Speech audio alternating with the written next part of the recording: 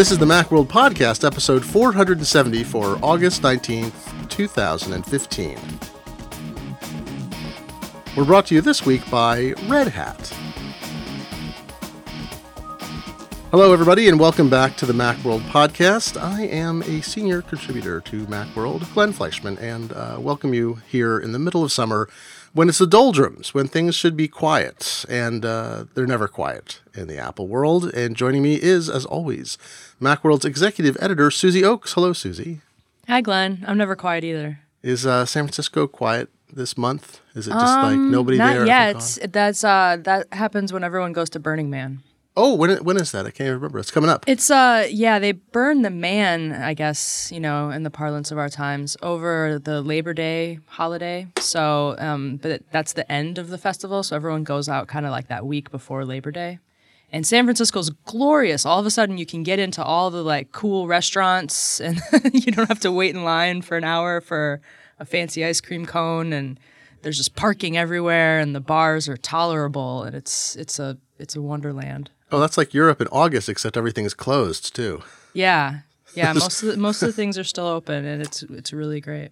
That's I have not been to San Francisco during that time. It sounds like a great time to plan a visit because San Francisco is Burning moderate. Man and Thanksgiving are the two times the city empties out the most. In fact, we like to joke that we call Thanksgiving burning turkey. That's very funny. Yeah. That's very funny. Seattle is a funny town. Whenever there's a holiday, everybody leaves. I have no idea where they go. I don't go there. There must be some secret I wasn't taught in my decades of living here.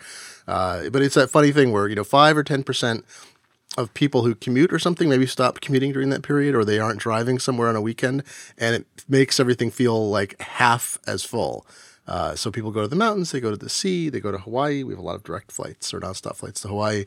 And like Labor Day, Memorial Day, some other holidays, you're driving around, it's like, why is the freeway empty? Like, where did everyone go? I understand that some percentage of people went somewhere, but where did they go? It's a great mystery of cities, this flow. Well, I'm talking to you. This is my first podcast after getting braces. Oh, wow. Top braces. The bottom's going in a few weeks. 47, and I'm not ashamed to have metal in my teeth. Yeah, rock those braces. I had braces back in the day. They're apparently, the technology has improved since this is a technology podcast, and mine are transparent. All you see are the wire. It's like a wire floating on my teeth. Oh, cool. And if like you're a wrapper. Yeah, exactly. That's right. I got my grill. And if you're a kid, you can get multicolored ones, and it's very exciting. Only kids could get multicolored ones? I thought about it. I was like, they're like, you can get trans clear ones. I'm like, well, what? Maybe I want blue and red on. And that's probably a little pink? showy. Yeah. So I went for the transparent. But yeah, it tells you how far. I mean, this is the whole thing. We talk about technology all the time, and usually most technological improvements wind up as micro things that get put inside other things. It's like, just figure out a way to give me nanobots for my teeth. That would be an improvement. Yeah.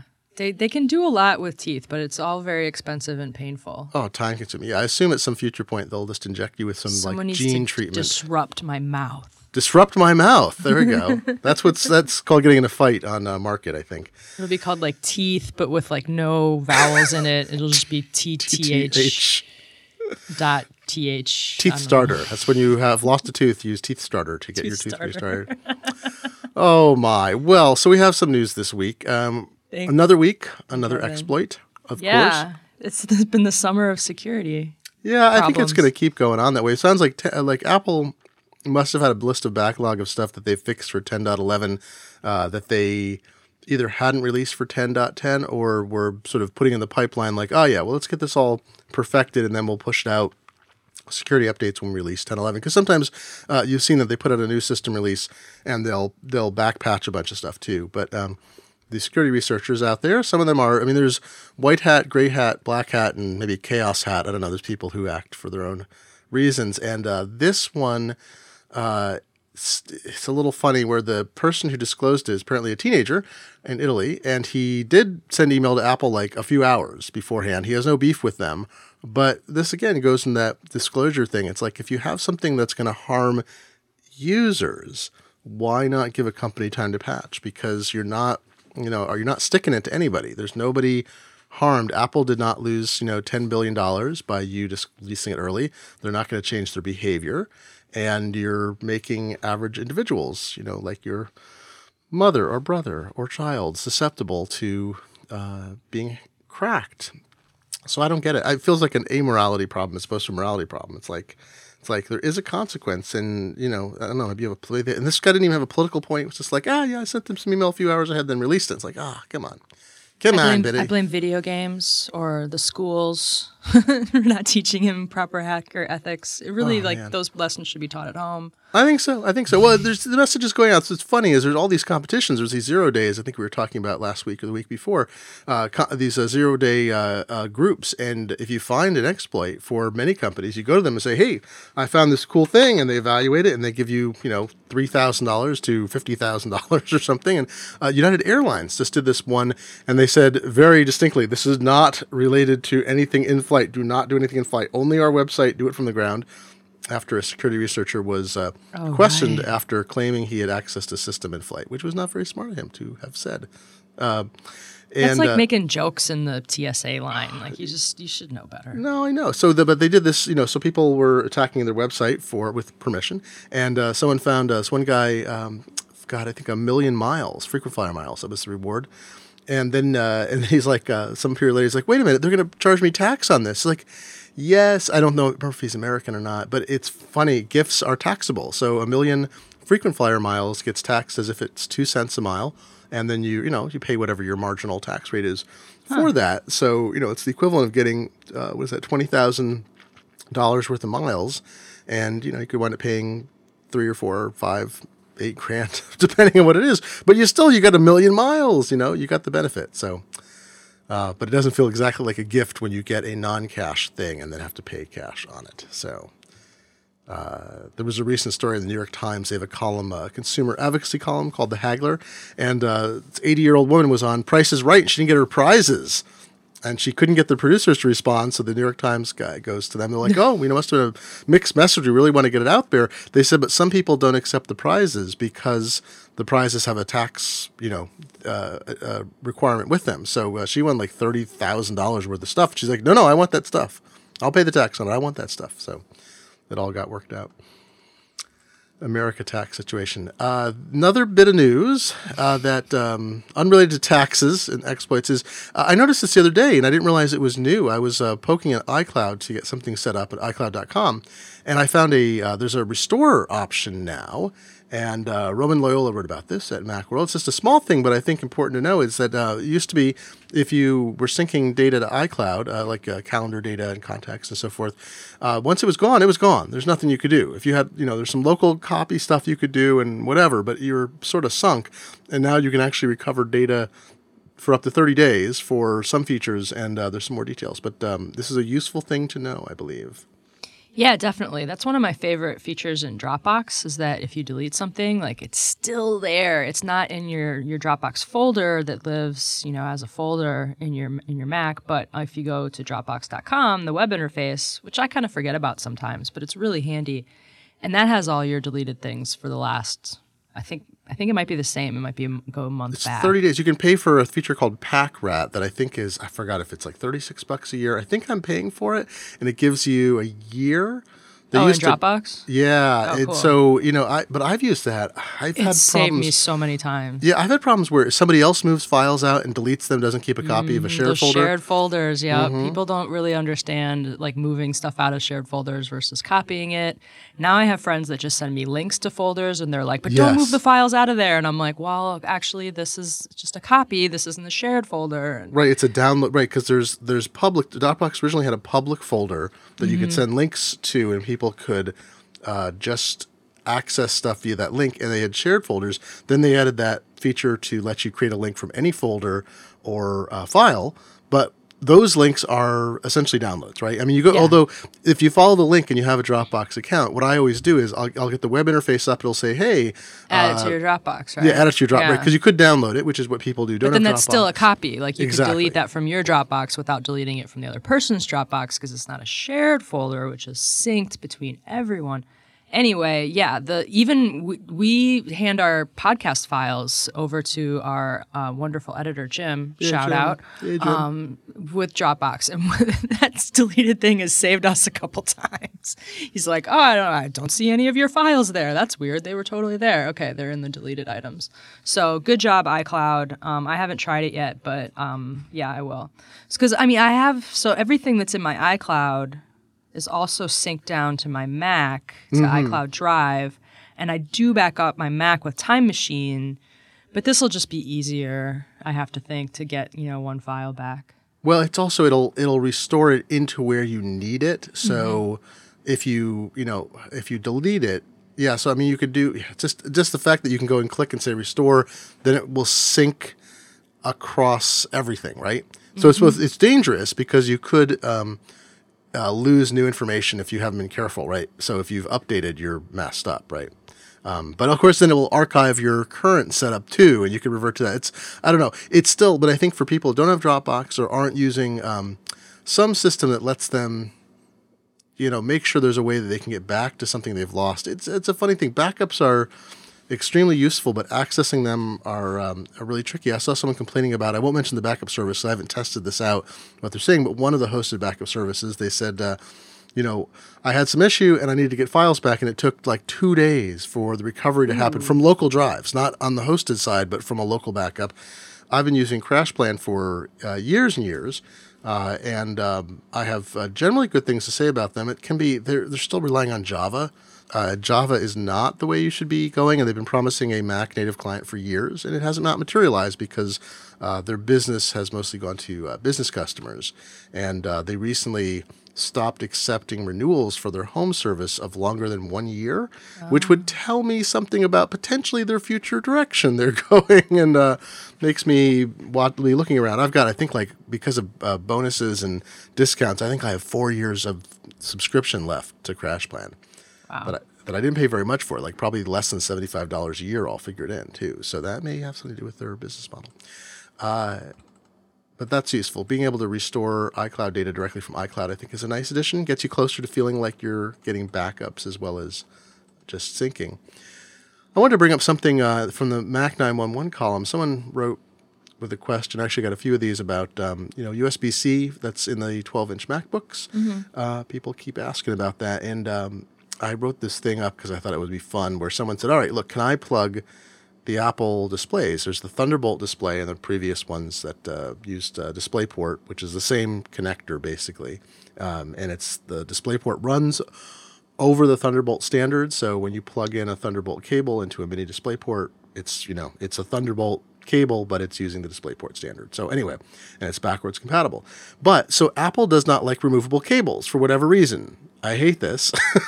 Yeah, it's annoying. Yeah, so you get one of these Apple monitors, and the cables are permanently hardwired in, so you can't just stick a different plug in, which would make it easy. Then you could have plugged in a DisplayPort to HDMI or something like that. It doesn't work.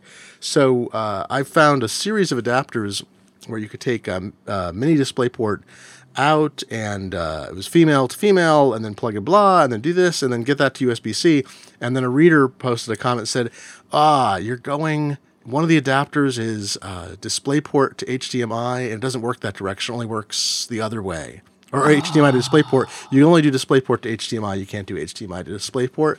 Yeah. I was like, because HDMI, again, is a standard it can be encompassed inside of DisplayPort, not the other way around. I'm like, But he said, but you could use, and you have this other sequence of 4 adapters.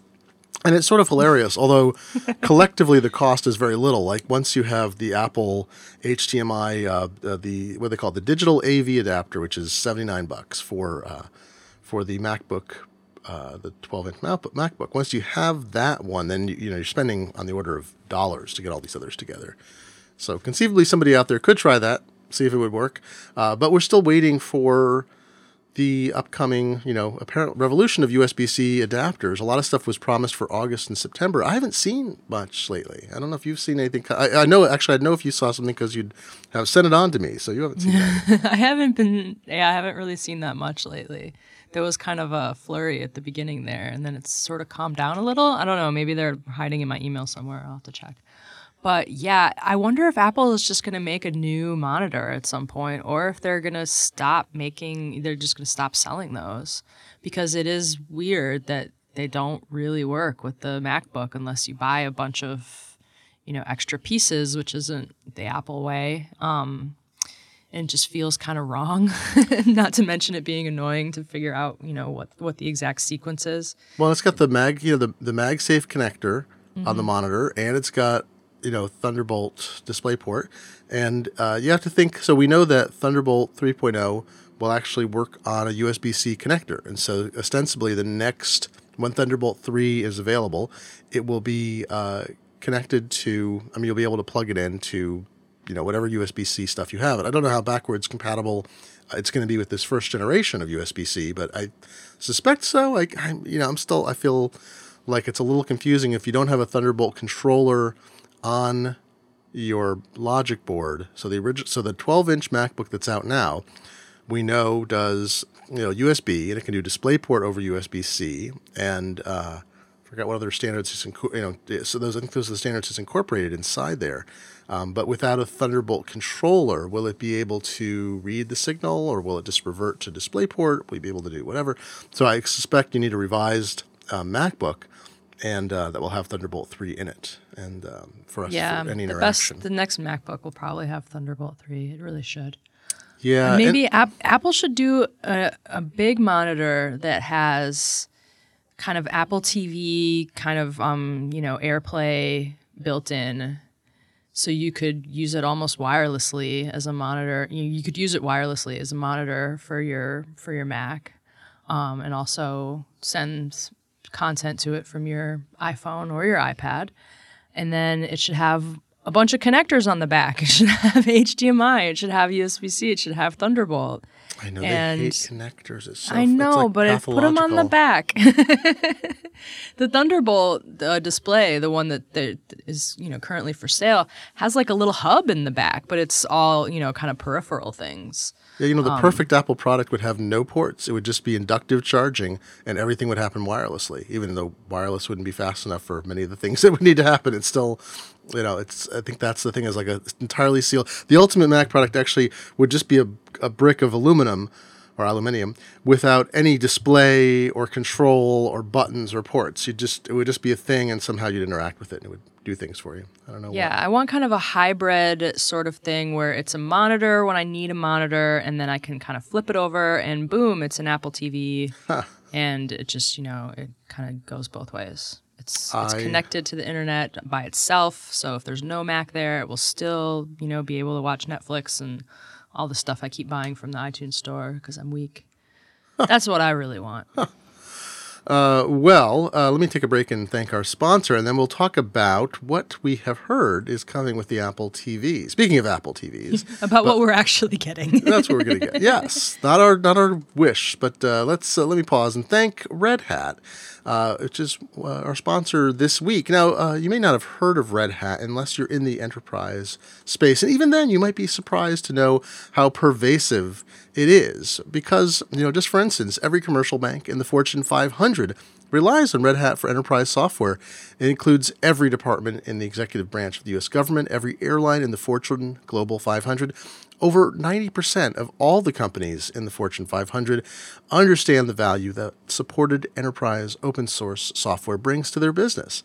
So if the value of open source is rapid innovation, freedom, and interoperability that comes from community-powered technology, then the value of Red Hat is taking responsibility for that technology, testing it, enhancing security, and certifying that it will work in your data center.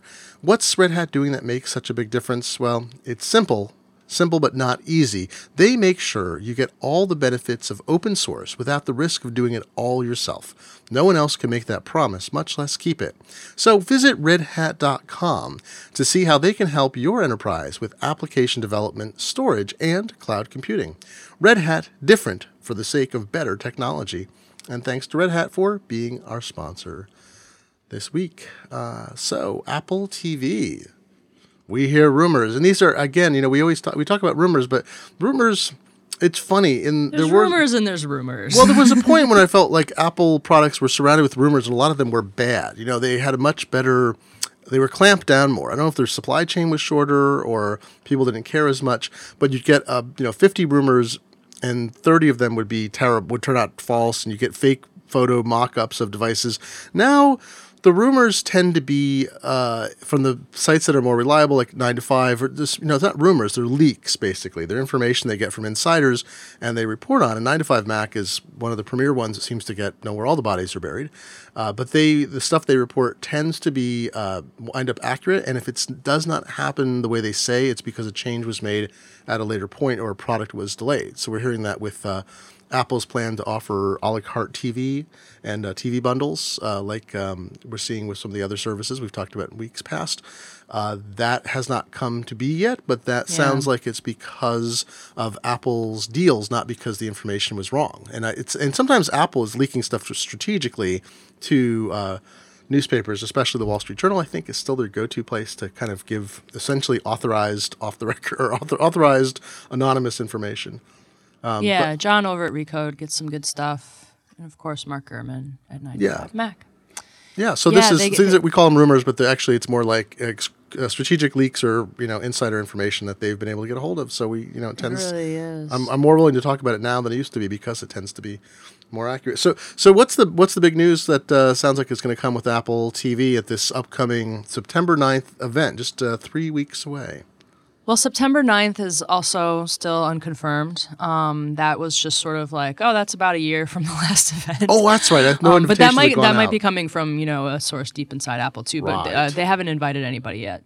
So, but the alleged September 9th event, which would traditionally be the new iPhone, will probably also be the new iPhone. But then I guess we might see the Apple TV. That was first mentioned as being ready for WWDC, and then it was held back because of this live streaming thing. It wasn't ready because they still had to work out deals with all the content providers. So now I guess they're going ahead with the Apple TV box, but the live service still might not be ready. But everyone's ready for a new Apple TV, so I think if they waited longer, I thought some of the information is it might be not till spring, or at least next year, but maybe not even spring. And I think their hobby has turned into a real product, right? Yeah. I mean, it's not. I just saw the other day. I believe that Apple TV accounts for the majority of streaming from hardware. So they got to refresh. It's since 2012 was the last refresh, and I can see them biding their time. And then Tim Cook saying, "All right, screw it, let's get this darn thing out there." Yeah, they need a refresh really bad because it's the most popular, but it's also kind of the worst. Like the other two are way ahead. Like Roku is better because it's got the SDK and it has the cool remote. It has a headphone jack on it. That's pretty cool. It's a lot faster. The navigation just seems fresher. Fire TV totally owns Apple TV as far as speed and as far as it has a universal search, and there's a microphone embedded in the remote so you can search for things by voice, which works really, really well. So Apple has some catching up to do. It sounds like they're going to be incorporating a lot of the best features from their competitors, which is a smart move. But yeah, we just need better hardware, and it needs to be faster, more reliable. Mine kind of, will restart itself just randomly, and sometimes it can't find the store, even though the internet seems to be working on every other device. So I have a previous generation one because I didn't want to, at the time I got it, then they came out with the current. Actually, do I have a previous? I can't even remember. I think I have are they up to 4th generation now? I thought it was only 3rd, Is but it 3rd? Oh God, it's so hard to track. I mean, again, nice to have product numbers occasionally. yeah. 3rd generation. Yeah, I think I have I want to say, do I have a 2nd? I can't even remember now. It's black. Is that 3rd? Yeah, well, there was a black one. So the big white one was the first, obviously, Yes. and then the black one. But then there's been a second black one. Oh, yeah. Okay, so there was a 3rd generation in 2012, and then there was another 3rd generation in 2013. Yes, So- I have. Oh, I see. Yes. Okay, so I have a 2nd generation, so it doesn't have all the features, but it has most. And I don't want to buy. When the new one came out, I was like, there is nothing that's really totally useful for me. I mean, it'd be nice to have 1080p. At the time, I only had a 720p high def set, and now I've got, which I know it makes me sound like I'm I'm old, right? I only had that, but now we have a 1080p set, and I wouldn't mind having Just calling it a set sounds kind of old. a set. My aerial antennas are actually I have an aerial. I got one up on the roof. We talked about that. I want my over-the-air TV. I see. I'll sit around the wireless. Yeah, but Listen to so the I didn't want to get a new one until because I thought at any point they're going to release a new one. I'll wait for it. Maybe they'll put base station functionality into it, which would make sense to me. Although now I think probably not, based on what we're hearing. And That would be cool, though. I would like that. yeah, because it doesn't take that much energy to run a Wi-Fi hub, and it would make perfect sense for it to be doing, even if only supported 10 devices like the Airport Express is ostensibly like a repeater designed for. Yeah, but it'd be nice. It'd be nice, but I don't think they're gonna. So that hasn't been rumored. I mean, that could be one of the things that nobody got, and then it just a little. I know surprise. It would take like 1% of its processing power to manage being a Wi-Fi base station on top of everything else that happened. And it's a HomeKit hub, so it needed a better Bluetooth radio, and it's going to have Siri support is one of the rumored things. We should get into what's actually rumored. Oh yeah, so iOS 9, it's going to be an iOS device, which is cool because right now it's running like FreeBSD, I think. Yeah, and so that might not mean a lot to the people. Like it might, NetBSD, sorry. It might not change the. I mean, it needs a new interface. The interface just looks kind of stale, but the fact that it's running iOS 9 versus whatever's running now will be more important to developers. They could write better media streaming apps. It's rumored that there'll be an SDK. They could even do games. Fire TV did games, and it hasn't really been a huge selling point. They made a controller that kind of looks like a PlayStation controller, and you can play games on your Fire TV. They're kind of, Android games that were scaled up a little bit, and a couple games have been written just for Fire TV, but they're mostly the kind of, shooters and racing games that you would find on a high-end tablet or phone, not, really crappy ones, but, nothing that... Not the same level that you'd get from an Xbox One or a PlayStation 4. But it isn't that great on Fire TV. That doesn't mean that Apple won't do it better. I'm just not super excited. So I don't think we've heard rumors yet of a specific processor in it. And I wonder if it'll be an A8, which is in the iPhone 6 and 6 Plus, which is about to be apparently superseded by an A9, of course. Those numbers go in sequence.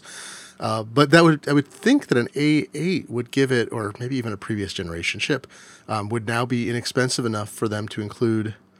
God, I wonder though at that price point, maybe not. If it's going to be, do we think it's going to be $100? I don't think I've seen that either. I haven't seen anything about price. I would guess $100. They did lower the price of the current one to $70, so $100.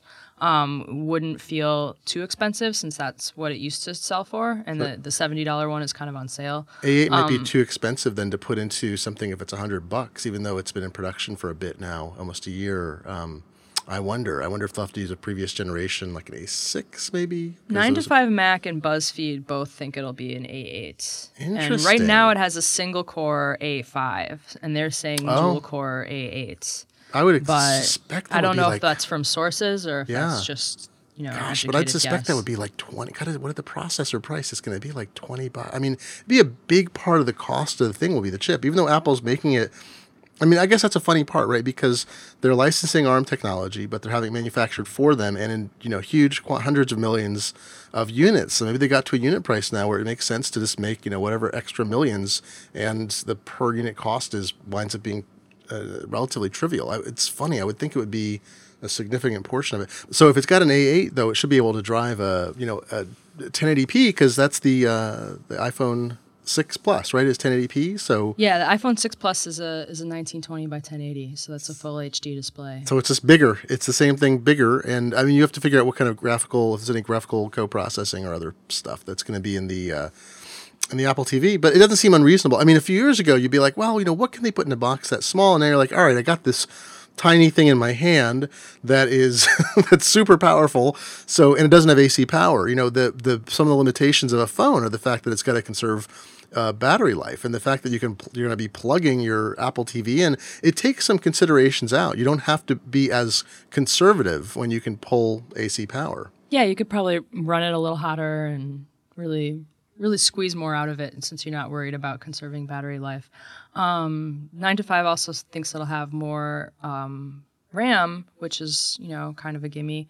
But they're also speculating on more flash storage. So the current Apple TV has 8 gigabytes of flash storage, but you don't really control that. That's just kind of, for caching what you're watching. So they think it might quadruple to 32 gigabytes. But then they have this weird speculation that perhaps there'll be multiple storage tiers, like with the iPhone, now that the current 8 gigabyte Apple TV is at $69 price point. I really doubt it, since it's all about streaming. Like you can't store enough. I mean, you have 5 gigabyte movies. What I think it's gonna do is more efficiently cache. So you'll download what it might have an option is. When you buy on any of your devices, your Apple TV, because you can do this now. You have that automatic download iTunes purchases to devices. And I have that disabled almost everywhere, because otherwise I wind up with multiple copies that I don't need on devices that don't have a lot of storage. I've got some limited things, but the Apple TV might have an option that says download most recent movie purchased on iTunes. You'll need some storage for the apps. Maybe it's all just apps. Or maybe, apps and photos. Like right now, my Apple TV grabs my photos from iCloud to show me a pretty screensaver. And then everything that I watch on it is just streamed over the network. So the storage doesn't really matter, but I'm not installing, a lot. The channels are just kind of there, and I can take them all. I can hide them, but I'm not, going to an app store. They think there'll be like a real app store like Roku has. Oh, well, that's why you need the storage then, because not just for the apps, but also the apps will need their own ability to cache and store stuff. I don't think they'll do tiers. I don't think they'll be like, get an 8 gigabyte one or a 16 gigabyte one, because like they did that with PlayStation and it was very confusing, and I don't think they're going to do that. It's not enough storage for a fixed device when you already have a network available. It's like, why would I get more when I can just throw a terabyte drive on for $60 onto any machine on the network? The thing I do wish it had, maybe not Time Machine. Now that would be sort of silly. Like it doesn't have to be a universal appliance like some of the Microsoft stuff that's used. Microsoft has for many years made really good network appliances for its, and this is where I'm embarrassed to say, I forget, it's not home. I can't remember what they call it anymore. Microsoft Home Server. The or Media Center PC. Media Center. Yeah. And those, I've heard good things. If you get them configured right, they're really good. And good. But I feel like Apple has these certain kinds of obsessions, and at one level, I want the Apple TV to have an option to have a terabyte drive, like not built in, but give me a USB port that I can plug in any drive, and then I could have that be my iTunes library. Why isn't that where my music and everything's stored? So I buy a movie on my iPhone, and one of the options is download automatically to my storage attached to my Apple TV. And I don't think Apple will do anything like that, because it's not all in one. They don't want to have a separate part. Time Capsule has integral terabyte drives, but that's because it's got a very specific purpose. It's a base station plus backup, and much as I'd like it to be, I almost want Time Capsule to be base station backup plus Apple TV, and also store my iTunes. But it doesn't seem like the kind of thing Apple would do, because it's not a simple enough thing to explain. Yeah, it's pretty complicated. I think they need to make it as simple as possible. And that's why they're also rumored to be adding Siri, Siri. And a global search feature like the Fire TV has. So I think those are both absolutely needed for finding content and for launching apps, and also for HomeKit. The more HomeKit things you have in your house, like the more of a pain it's going to be if like you need to have your phone or your Apple Watch ready to go to talk to them all the time. Like flipping on a light is easier because you just walk up to a light switch.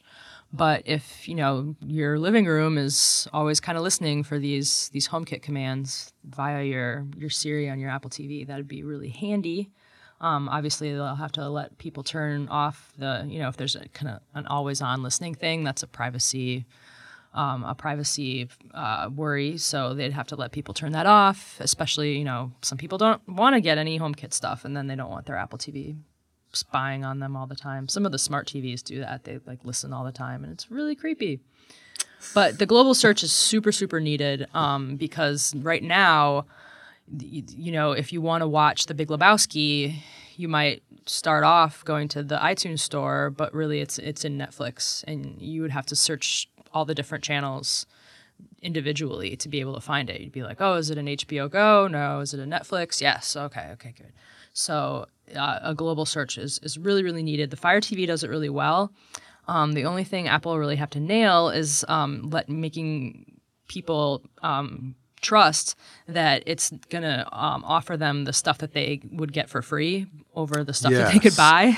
Yeah, I want to see a list of that. I mean, you go to Google, if you search on Google website, not through, I don't know how this relates to to their Chromecast situation, but you'll search on, I want to say, is Mary Poppins available? And you see all the options. It usually has a list on the right that's a separate, like information bar from the search results. And it shows you the prices at all of them. And yes, maybe Google Play is at the top, sure, but it's not hiding it. My gripe, as I'm sure yours is as well, is because Amazon and Apple are competitors for blah, blah, blah, we're never going to see an Amazon app in the App Store, are we? Probably not. Not for video streaming, I should say. It would be really surprising if they had an Amazon Instant Video app. Although, if there's an open SDK, there's an Amazon Instant Video app for iOS, and Apple has been fine with that. You can't actually buy things through it, but you would go to your, friendly neighborhood web browser. You could buy or rent content from Amazon, and it would show up in this app. That app also AirPlays to the Apple TV. Right. So you have to have an iOS device in the middle doing the streaming and, keep it charged and all that stuff. So it's not as seamless as if there was an app on your Apple TV. But if they go to Open SDK and Amazon writes one and submits it, it's possible. Well, then they'd have a federal case then too. If Amazon if Apple refused to let a competitor use its SDK and let other similar competitors like Netflix, I guess Netflix is precisely similar. There would have to be other video services like Amazon, of which there are plenty, would have to all be barred as a category. But even then, that might be considered an issue. So, Amazon or Apple has backed off in the past at certain kinds of things related to its App Store guidelines for iOS because of interest by Congress or the feds, and they just backed down from some provisions that I have a Samsung TV that's kind of crummy. I think I've said this before. My kids say, "Oh, the TV lies," is their comment because it'll bring up. It's got its own software, and then it's got some kind of, I don't know who wrote it. Maybe Samsung wrote it, but I suspect written by the companies. It's got Netflix software, and it's got Amazon software, and you hit the button and it basically reboots into what looks like a different operating system, different, TV-based operating system. It's not an SDK. It doesn't feel like an app. They have apps too, because, TVs need apps. Let me tell you, a TV needs an app, especially from Samsung. I hope it has weather and stocks. Oh my gosh, I don't have stocks. What would I do without the stocks app on my TV? I'm never going to be able to live without stocks on my Apple My TV. favorite thing is now you turn on a TV, and because Samsung is discontinuing some service that I never used, or maybe I signed up for at some point, but it's not a subscription thing. After a few moments, a banner shows up on the top of the screen that you have to use the Samsung remote control to dismiss. That says such and such service is going away on July whatever. Click here, and I'm like, "You're a TV. You're a TV. Stop this." Gosh darn it! But it's the Internet of Things. But so we can bring. So right now, I have my wife Lynn is a technically sophisticated person who could care no less about technology than she already does. There is no lower bar than she can care. It's a tool for her. And she does not want to master our home entertainment system, and I don't blame her because I usually am swearing at it. And she's like, "All right, can we watch Saturday Night Live?" And I'm like, "Oh yeah, I've got an over-the-air thing. I wrote a review for Macworld." She's like, yes. That's fine. Can we watch it? I'm like, yes, it's recorded on my TV, or it's recorded on a Mac on a different part of the house on the network. And here's our TV, and I've got an AirPlay connected. So if I have the iEYE TV app, I can bring up the video that's elsewhere in the house, and then I AirPlay it too. And she's like, "Just can we?" And I'm like, "Let me try." Like, and then finally, like, "All right, maybe we should just buy the current episode from iTunes." I'm like, "All right, let's see." Now, wait, the Apple TV is crashing. It's showing 3 icons, whatever. How do I find? Can we watch it on Hulu? Oh, Hulu. Well, maybe we can watch it and bring up Hulu, and then Hulu doesn't. You're just like, "All right, books sound great right now." That's our household. So it would be nice to have poetry integrated, if it had Mac, if Amazon and Netflix were both in the Apple TV, I would not need as much of this. Yeah, the Apple TV is still the best box if you have some stuff from Apple and some stuff from Amazon. Like, you can get Amazon on Apple TV if you have an iOS device to put in the middle, but if you have stuff from the iTunes store, you really can't watch it any other way. You can't. I guess you could watch it on your computer and then Chromecast your computer. No, that wouldn't work. That wouldn't work. like, that wouldn't work. Never mind. Give me one box. I keep buying stuff from Apple like an idiot, and it's the least portable stuff. I know, but they have. So yeah, I like their interface excited. best. So, like, we just bought Mary Poppins. My children are now obsessed with Mary Poppins. Oh, that's a good one. And I think we paid $15, and it has all the extras. It's basically, it's one of those Every time enhanced. she sings "Stay Awake," I fall asleep. Stay awake. I can't sing more than 29 seconds of it. We'll be sued. It's beautiful. You have all the songs memorized again, but they have the extra iTunes extras, and it is actually, I think, more convenient than a DVD because we just hit the button and within a few seconds it starts up, and we get all the features that we would have gotten on without having a second disc or buying the new Blu-ray or whatever. Yeah. Oh, we've been buying all the kids' movies. It's so fun. We just bought Despicable Me too. I love it. But yeah, they have all the cute little extras, and yeah, I keep buying them. I don't know, but that's okay. I'm all Apple. I'm all in. So I'm really excited about a new Apple TV. I really want to replace that one because we're all cord cutter. So everything we do is pretty much through the Apple TV, and I have the other ones, but since I have so much content from iTunes, it's Apple TV all the way. So September 9th could not get here fast enough. I'm just waiting to cut my Comcast cord because they're too expensive for what they deliver. And I can see the fiber. Every week I'm going to say this. I can see there's an orange sleeve on a pole. That's our new podcast segment. It says fiber on it, and they haven't lit it up. And I have a neighbor who used to work at Google, and I was at Google for many, many years. And he and I are both like, he was like, oh, they put, we're just like, he has an email for some poor person outside of CenturyLink Telecom, Questco, whatever our local company's called now. And he writes that person says, look, are you in our neighborhood yet? They put the fiber in like 4 months ago. He's like, oh, we'll be there soon. Just light it up. But once I do that, because we have 3 megabits per second up and about 15, I think we get 15 down. And any change I make is tricky at this point. So we can do streaming services, but we'd be in much better shape if I'm going to get gigabit for crying out loud because it won't be that expensive. But then that puts more onus on the services we have. And if I want to be doing HD streaming and make sure it's reliable and Comcast gets overloaded. But I just want, because all the streaming services have gone app-based, I want those apps on my Apple TV, and I want all of them. I don't want just some. I want all of them on the Apple TV. Plus, what's the interface going to look like? That scrolling thing right now is everyone's bane. Something has to change there, too. Yeah, so another rumor is that there will be a new touchpad remote control and a new interface.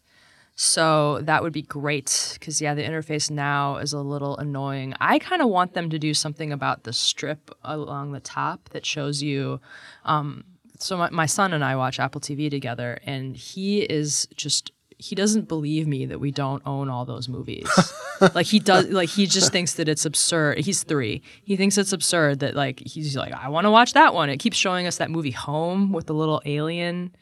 And we've seen the trailer. We'll watch all the trailers for them. Oh, and yeah. Sometimes that's good enough for him because he doesn't get the difference. But it's weird. They'll show 6 titles up there, and 5 of them I don't own, and 1 of them I own. And that's, I don't know. I don't like just being sold from the moment I step in. I think that's kind of obnoxious.